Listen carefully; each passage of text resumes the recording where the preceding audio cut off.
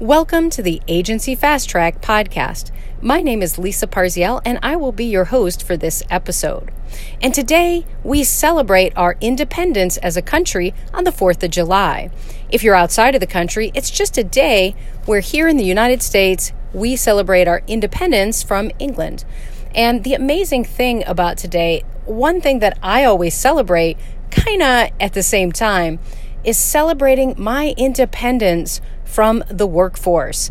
And that's what it reminds me of today, and that's what I want to talk about.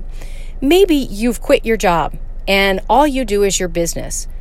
If that's the case, remember, you're one of very few people who get to celebrate that type of independence. However, if you're still working your day job and your dream is to have that kind of independence, I will tell you right now that you have to put in a plan and you have to set target dates and make it happen. Remember, when we just dream about things and we don't actually create a plan, they will always remain dreams. When I was in the workforce, I remember thinking owning my own business would be amazing, that it would be so rewarding. And it is. I set my own time. I set my own schedule. I pick and choose who I want to work with, who I don't want to work with. I can take as many vacations as I want, as many days off as I want, or I can work as hard or as long as I want. The freedom to be able to make those decisions is what I always dreamed about. And unfortunately, my story isn't the best. It took me 3 years after starting my company to finally leave the workforce. And it wasn't because I left voluntarily. I actually got laid off. I'm not sure how long I would stay, but I was so afraid to walk away. It limited my freedom both in my job and my business. I didn't know what I didn't know back then, and you're probably in the same boat.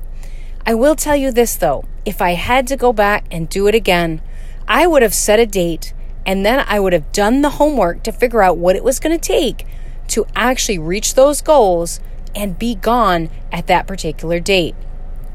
In our program, we do teach these skills and we show you exactly what you need to do to work your program to ensure that you can leave your job, or if you've already left your job, get a higher level of independence. Now, what do I mean by that? Well, let's be honest, guys. When we first start our business, a lot of times we spend way more hours than we thought it would take. And we sometimes put in 60, 80, 100-hour weeks. And we tell ourselves that's just owning a business. That's what we need to do. But in fact, it's not.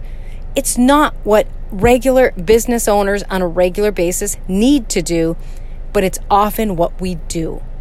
So how do we stop working all those hours? How do we stop doing all those things in our business and get that independence we're talking about today? Again, you have to create a plan and then work that plan. So in this case, it might be getting employees or getting contractors or finding people or outsourced workers to take some of the load off you.